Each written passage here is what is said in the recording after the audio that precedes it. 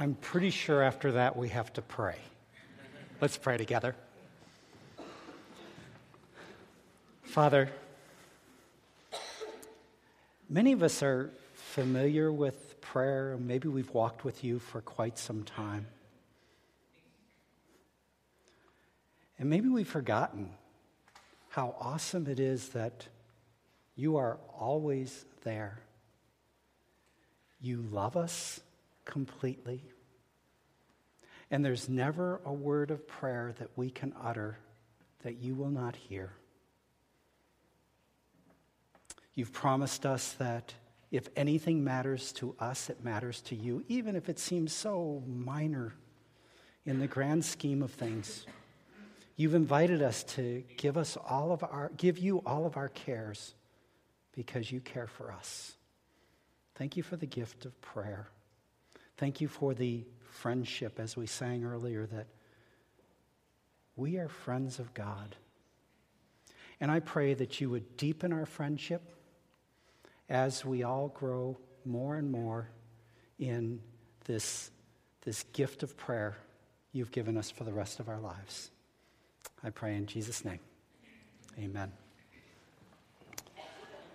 Have you ever wondered why it's taking so long for you to grow up?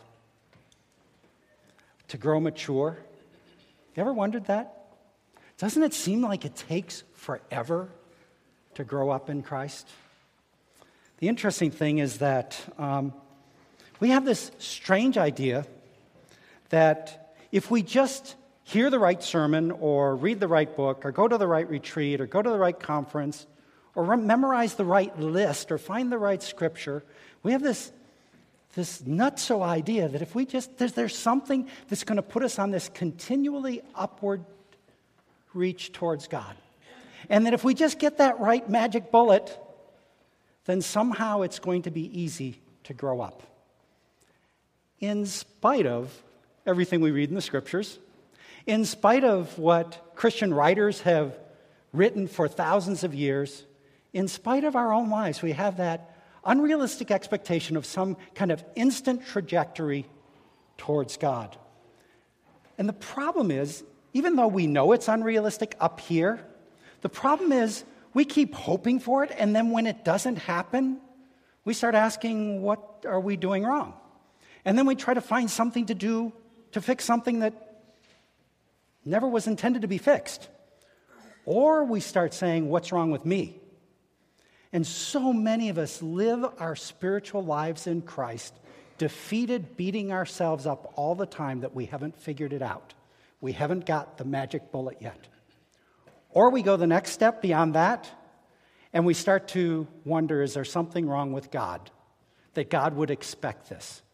Not realizing that God has never expected that we will be on this continual upward trajectory of growing mature. In fact, when we look at the examples in the scriptures, and when we look throughout the scriptures, and then when we listen into the spiritual writers across the centuries, the Christians who have written about the spiritual life, what we actually find out is the Christian life is this mix of starts and stops, of deep devotion and deep apathy, of starting to want to grow in holiness and then sliding back into sin. We find out that the normal Christian life is one where we are finding in the dailiness of life, finding the pendulum, reaching towards God and then falling back onto ourselves, landing in God's grace and then trying to do it all on our own, receiving Christ's gift of righteousness and still having a perfectionism within us. That's the normal Christian life. It's not what we expect. And if we can get a grip on that being the normal Christian life, we can start to realize that this is just going to take time. This is not something we're going to figure out in the next month, in the next year, in the next decade. God's plan is that this Christian journey will take a lifetime of energy, of that swinging towards God and then falling back and then finding Him again and being drawn forward once again.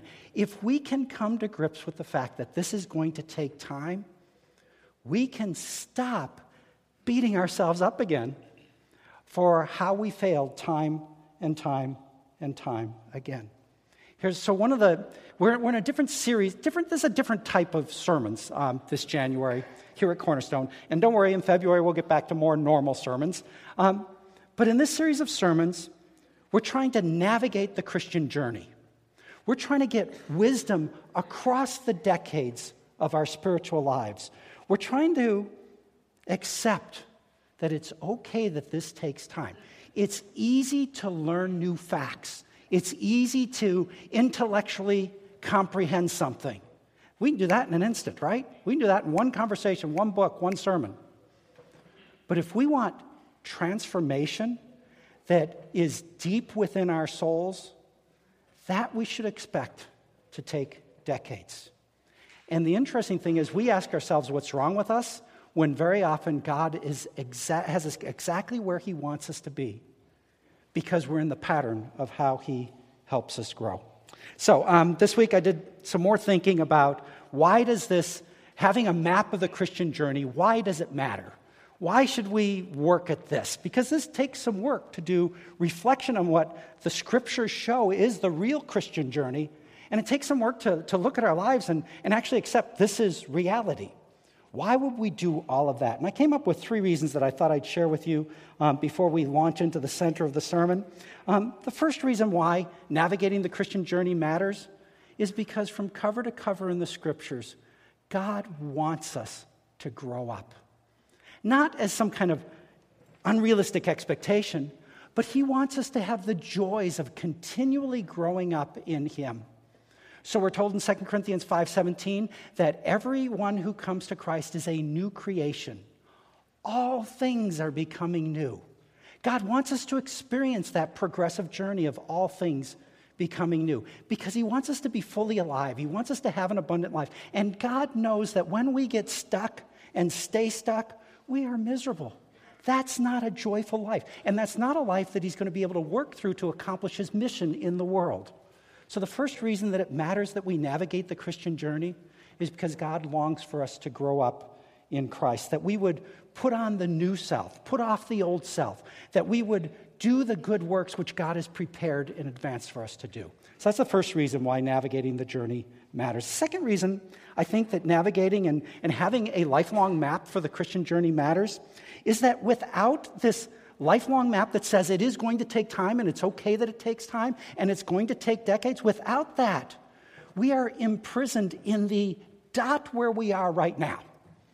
We orient ourselves around exactly where we are right now in the journey without an awareness that there is a process that's been going on.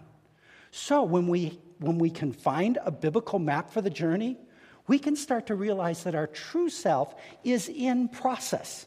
So when we look in the mirror, we don't have to look at the failure of where we are right now, or what our last sin was, or what our last inadequacy was, or what our last shame was. We can actually look at where we are and go right now, and we can say, I'm not where I want to be, but neither am I where I've been. God has been working in me, and I see that he is doing this continual. So we can stop having shame and condemnation in the dot and see that God is in a process of our lifelong sanctification. And you know what?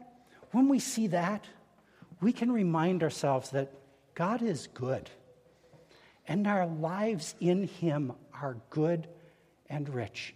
The dot might be tough right now, but it's okay because God is good. Then the third reason for navigating the Christian journey is so that we can join the Holy Spirit intentionally in just the right things that we need to do for just the place where we are in the Christian journey.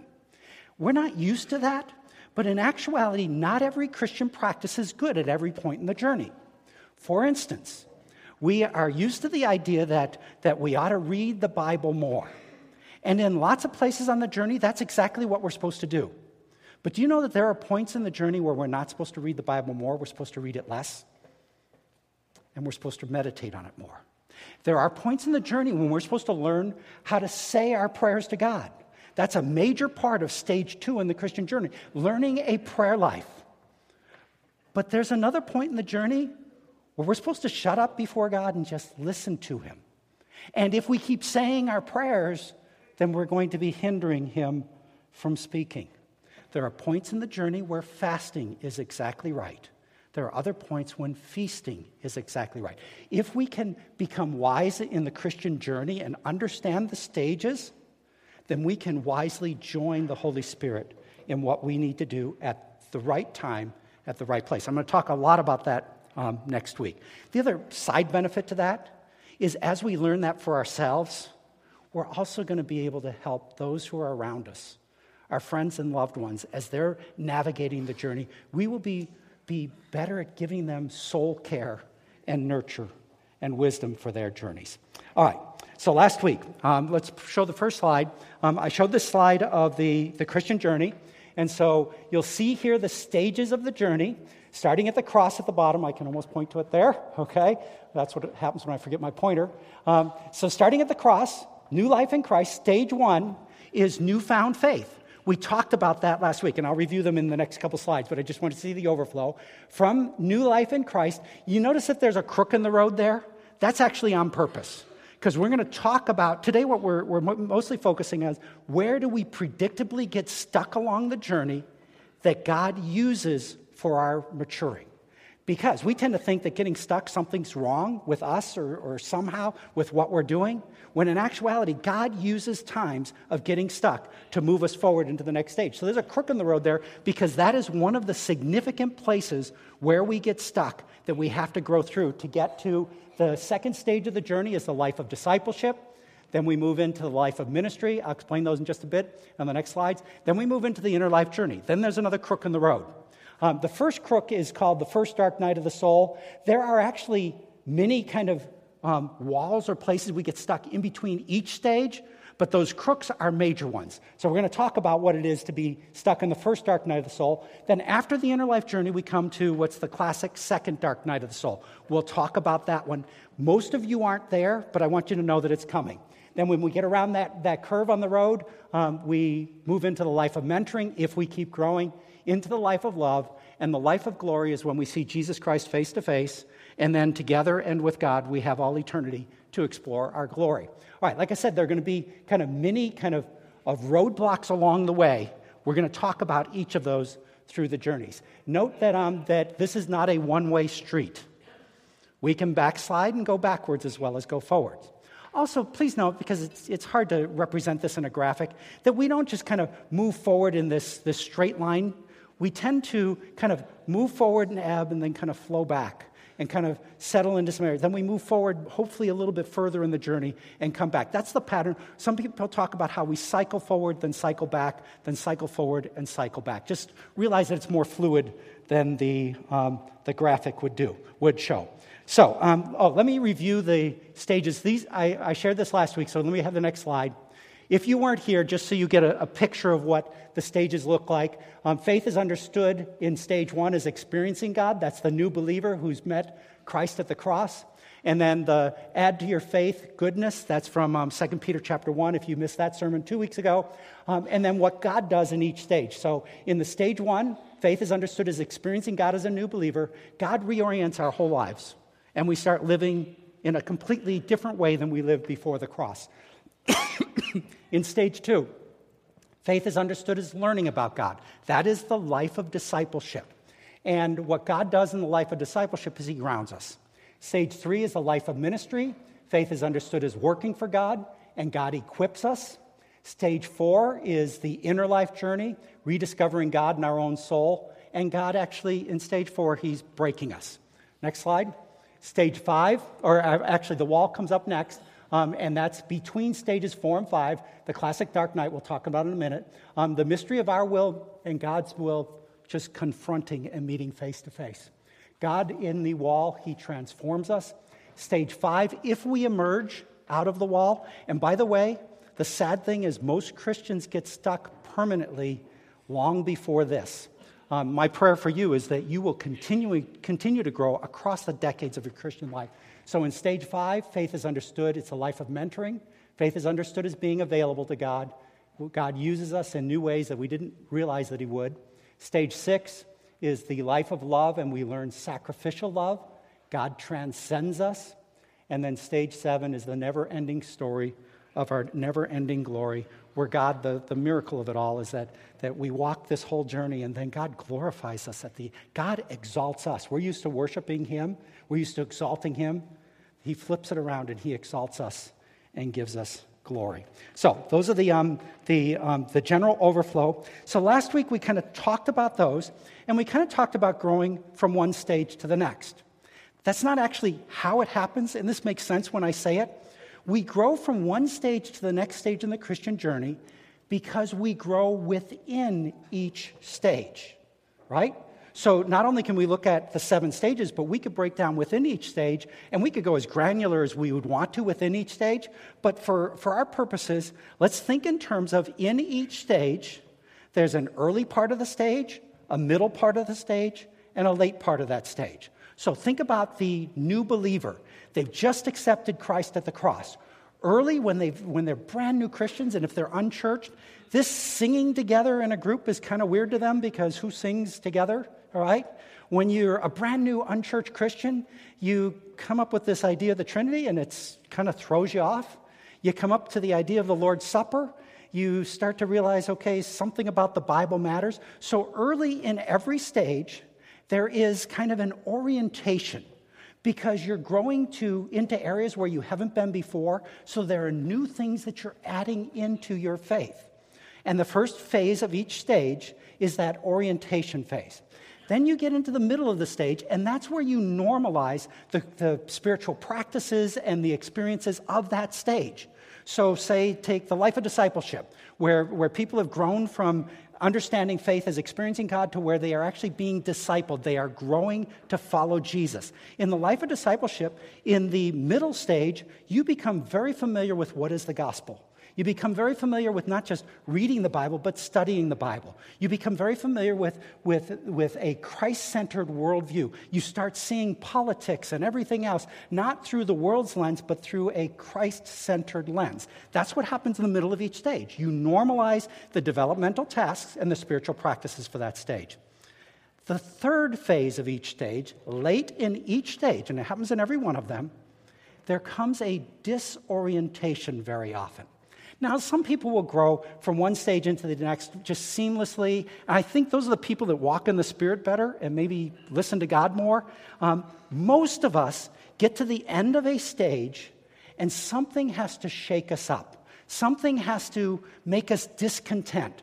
So we will take the energy and the risk of moving to a new part of the Christian journey where we've never been before. And new things are great, but new things are also intimidating.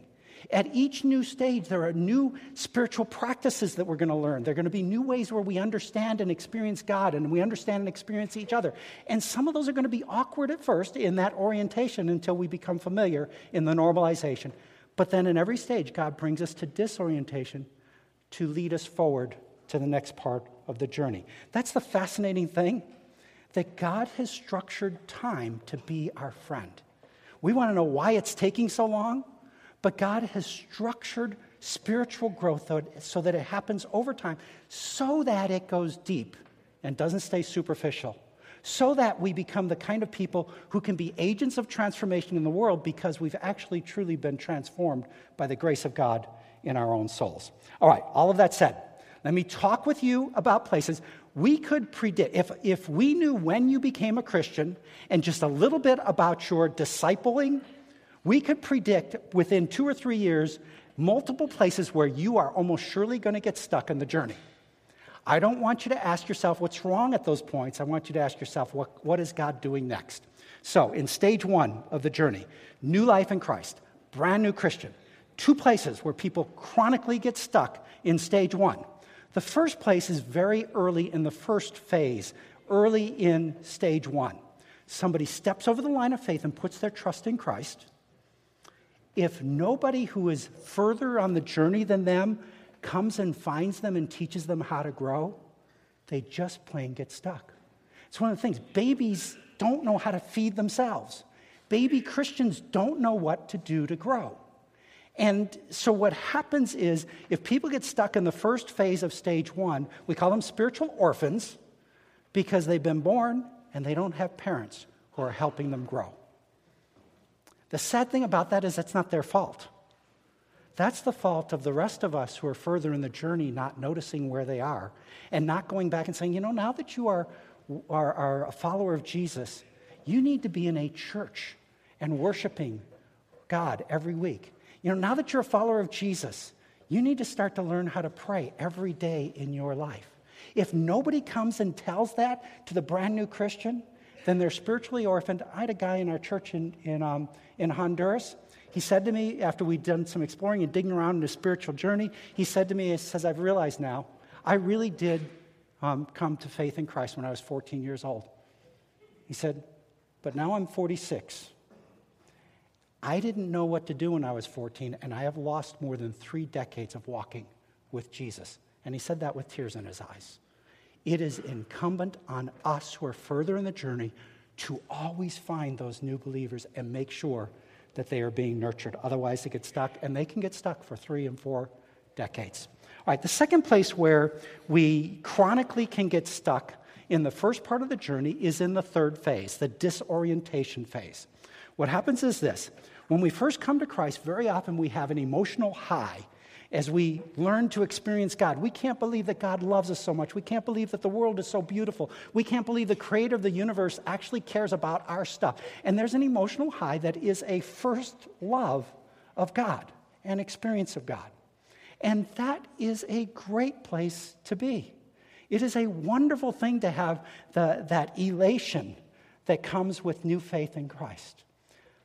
But that's not something to build a solid spiritual life around. God will bring us times of joy throughout our lives, but early on, he gives us kind of some exceedingly great joy. But then what he has to do in order to get us to move forward is he has to withdraw just a bit. So John of the Cross talked about this as the first dark night. John of the Cross in the 1500s called this the dark night of the senses, where it feels like God is withdrawn because the emotional highs aren't there anymore. Now, if you don't know what's going on, if you don't have someone further in the journey coming back and say, you know what? Now that you've experienced God, it's time to become a disciple and a follower of Jesus. If you don't have that, then what you're likely to do is you're likely to try to get that feeling back. Go to a retreat. Try to get to another sermon, or maybe read a new book, or have a new spiritual friend. Lots of people at this point, when they get stuck, is they think something must be wrong with my church. So they switch churches, hoping to get that emotional high back again. And that's not what God wants for us. What God wants for us instead is to enter into a life of discipleship so that we start to base our lives, our experience of God on truth and not just the emotions. The emotions are not bad, but they're a tool to lead us into truth. So we come to stage 2 of the journey, and that is the life of discipleship. The 12 disciples of Jesus throughout the 4 Gospels were in their life of discipleship. At the beginning of the Gospels, Jesus said, "Follow me," and then for 3 years he was training them to be his followers. That's where we learn the scriptures. That's where we learn that God really does answer prayer. That's where we learn to live life in community with one another. So early on, it's a bit strange. We don't know the Old Testament from the New Testament. By the time we're healthy in the middle of the life of discipleship, we actually understand, we have great clarity on the gospel. We have a perspective, God's perspective on the world in the middle of stage 2. At the end of stage 2, at the life of discipleship, though, and that for many of us, that life of discipleship, that's maybe a decade that we spend there, depending on whether you grew up in the church or you came to Christ later. Very often we'll spend a decade being trained to be followers of Jesus and faithful followers of Jesus, so that we know the difference between truth and error. So we know that God is working in the world. These are all things that happen. The same things that happen for the 12 disciples in the Gospels happen for us in the life of discipleship. But towards the end of that, stage 2, a place where we frequently get stuck, in the late phase, God disorients us. He makes us a little discontent with learning more stuff. It's like we've been learning and learning and learning. And on one hand, it feels really good to have other people pouring into our lives. On the other hand, we start thinking, is this all there is? Now, if we don't move forward in the journey into the life of ministry, what the term we use is we sit and we soak and we sour. Because if we're always bringing in, we're going to be like the Dead Sea if nothing's going out. And so what God intends for us to be established in the life of discipleship is supposed to start flowing from God into us and then through us to others. If we don't go there, we sour. And then the other thing that starts to happen if we stay stuck here is we get rigid in righteousness. We start to think that our rigidity is a sign of our spiritual maturity. When in actuality, God doesn't want us to be rigid. He doesn't want us to be souring. He wants us to move into the next part of the journey. So we come into stage 3, the life of ministry. This is where you have realized that God has blessed you with much. He's given you disciple makers so that you will become a disciple maker for others. So this is, I mentioned this last week, stage 3 in the journey is why you figure out your spiritual gifts and your holy calling, because it tells you your uniqueness in the family of God and in the mission of God. So you figure out what you discern, and then you deploy and you develop your spiritual gifts and your holy calling so that you can actually start to take your place in advancing the kingdom of God. In stage 3 is when we've maybe volunteered in some ministries earlier in our Christian life, but in stage 3 we're actually doing things like coming up and doing prayer testimonies, okay? Because we now know that God wants to work through us. He's not just working in us and for us, but now through us to others. And I got to tell you, initially, that's awkward. You get nervous because we're bad at everything before we're good at it. So God says, now it's time for you to advance my kingdom, and we're going to need some practice. We're going to need some time to become proficient. But by the middle of our stage 3 life of ministry, we actually know that God uses us.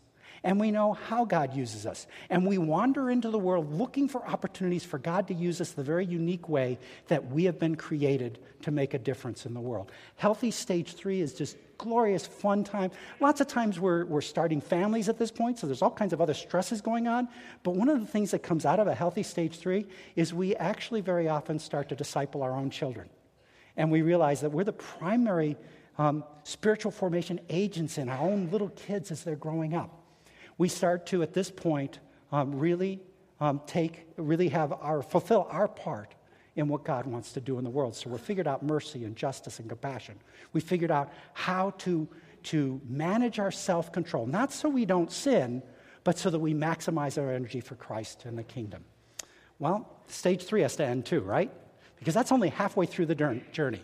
The last phase of stage 3, God wants to disorient and disrupt us again for what he wants to do next.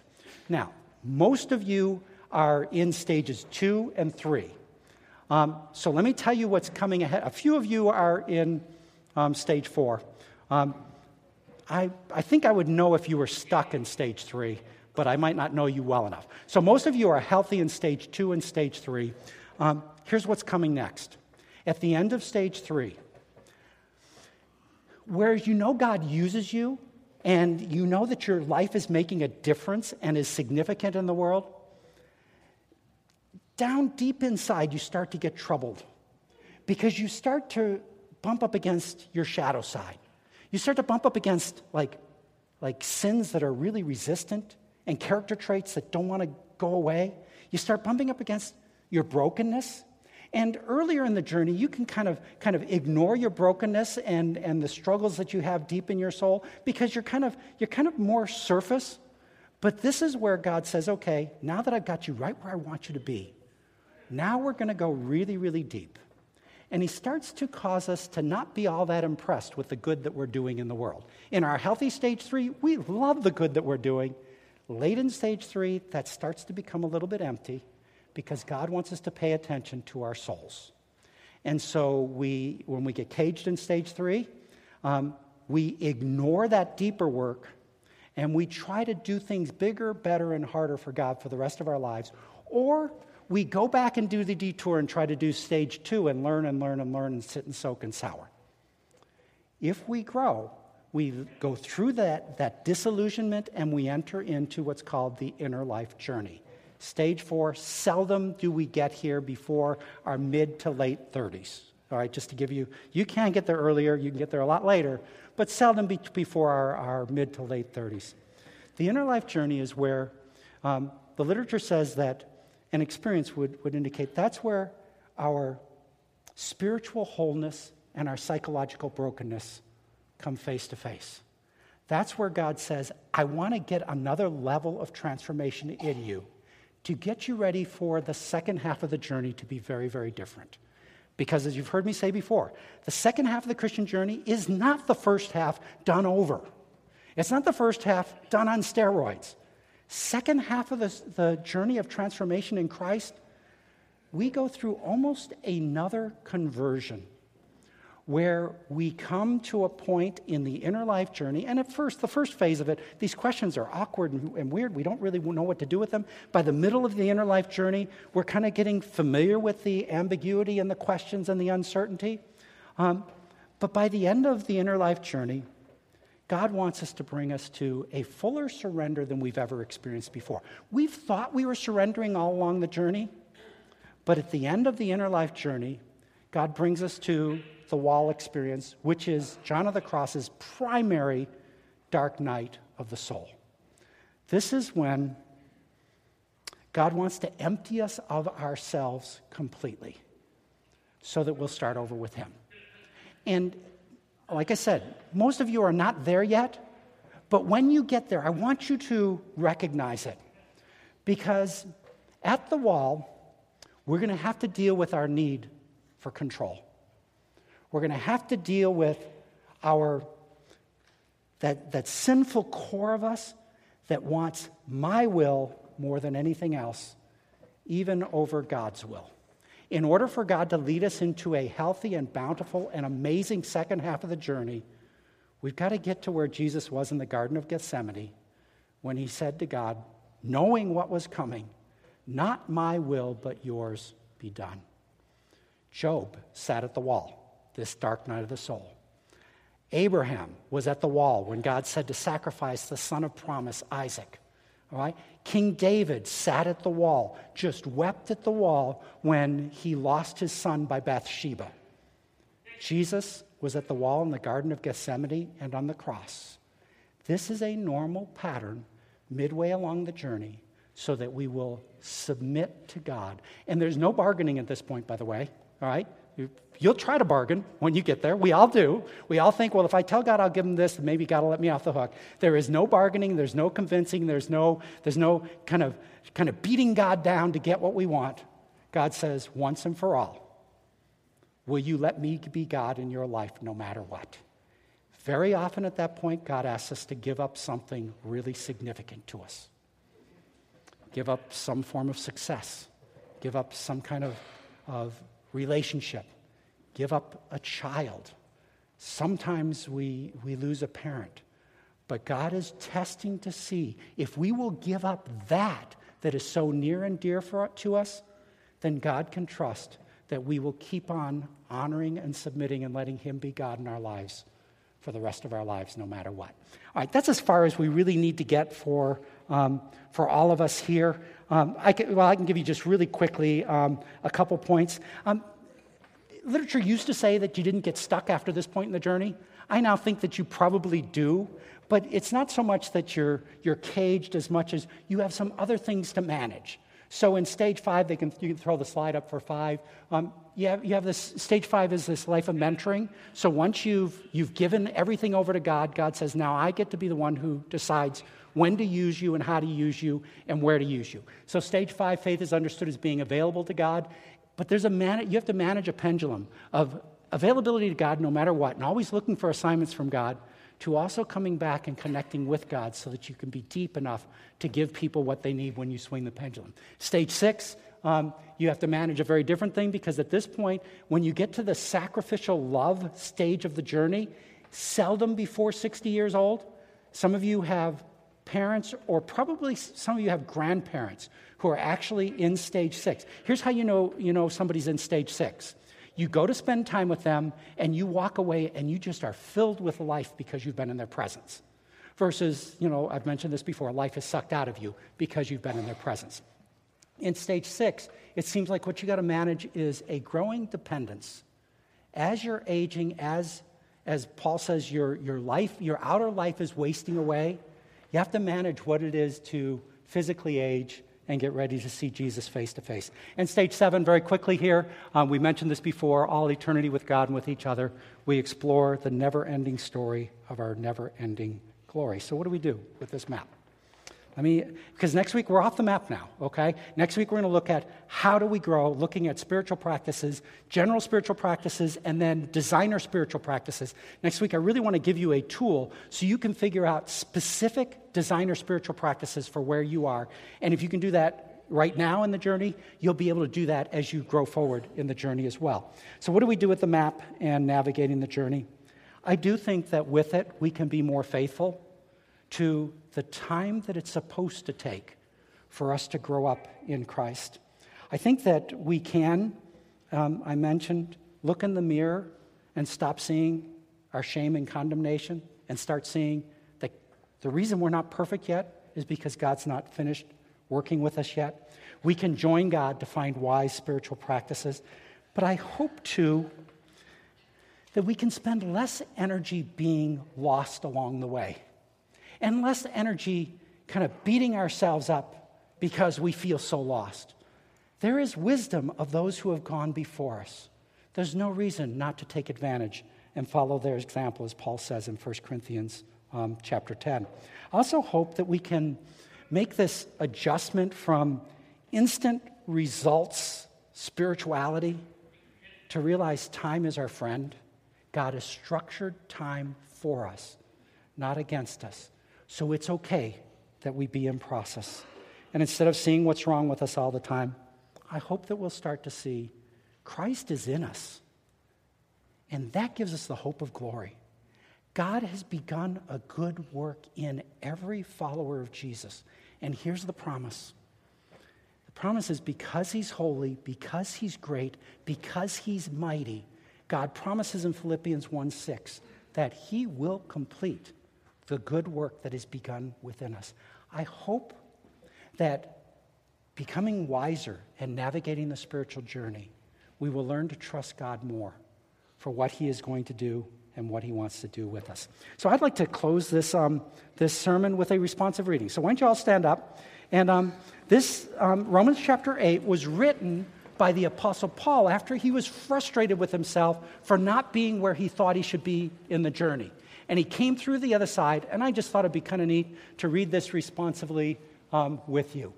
So, we know, Romans chapter 8, we know that for those who love God, all things work together for good, for those who are called according to his purpose. Together?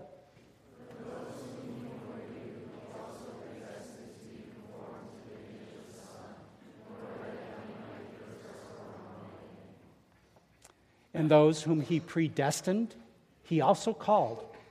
And those whom he called, he also justified. And those whom he justified, he also glorified.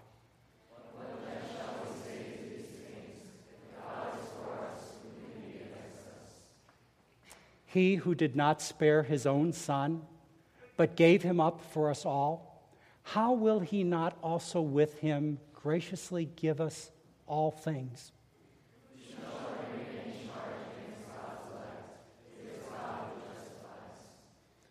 Who is to condemn? Christ Jesus is the one who died. More than that, who was raised, who is at the right hand of God, who indeed is interceding for us. Who shall separate us from the love of Christ? Shall tribulation, or distress, or persecution, or famine, or nakedness, or danger, or sword?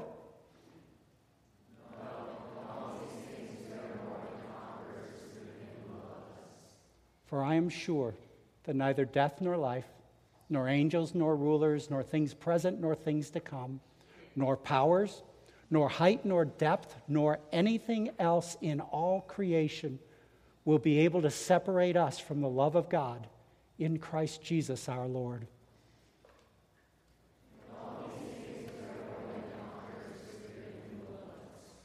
Let's pray.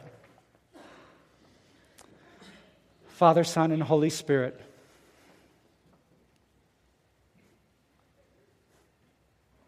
it really matters far more who you are than where we are on the dot.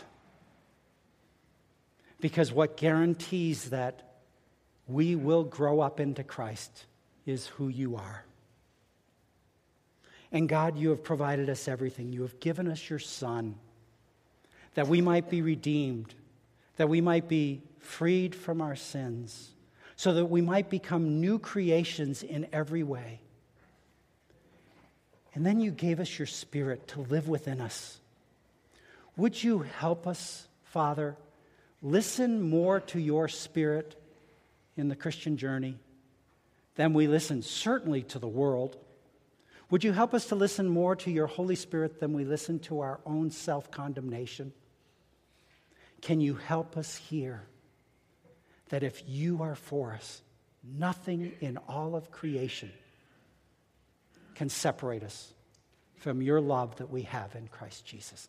Thank you for this journey from glory to glory that will never, ever end. And it started when we came to Jesus. We love you. In Jesus' name, amen.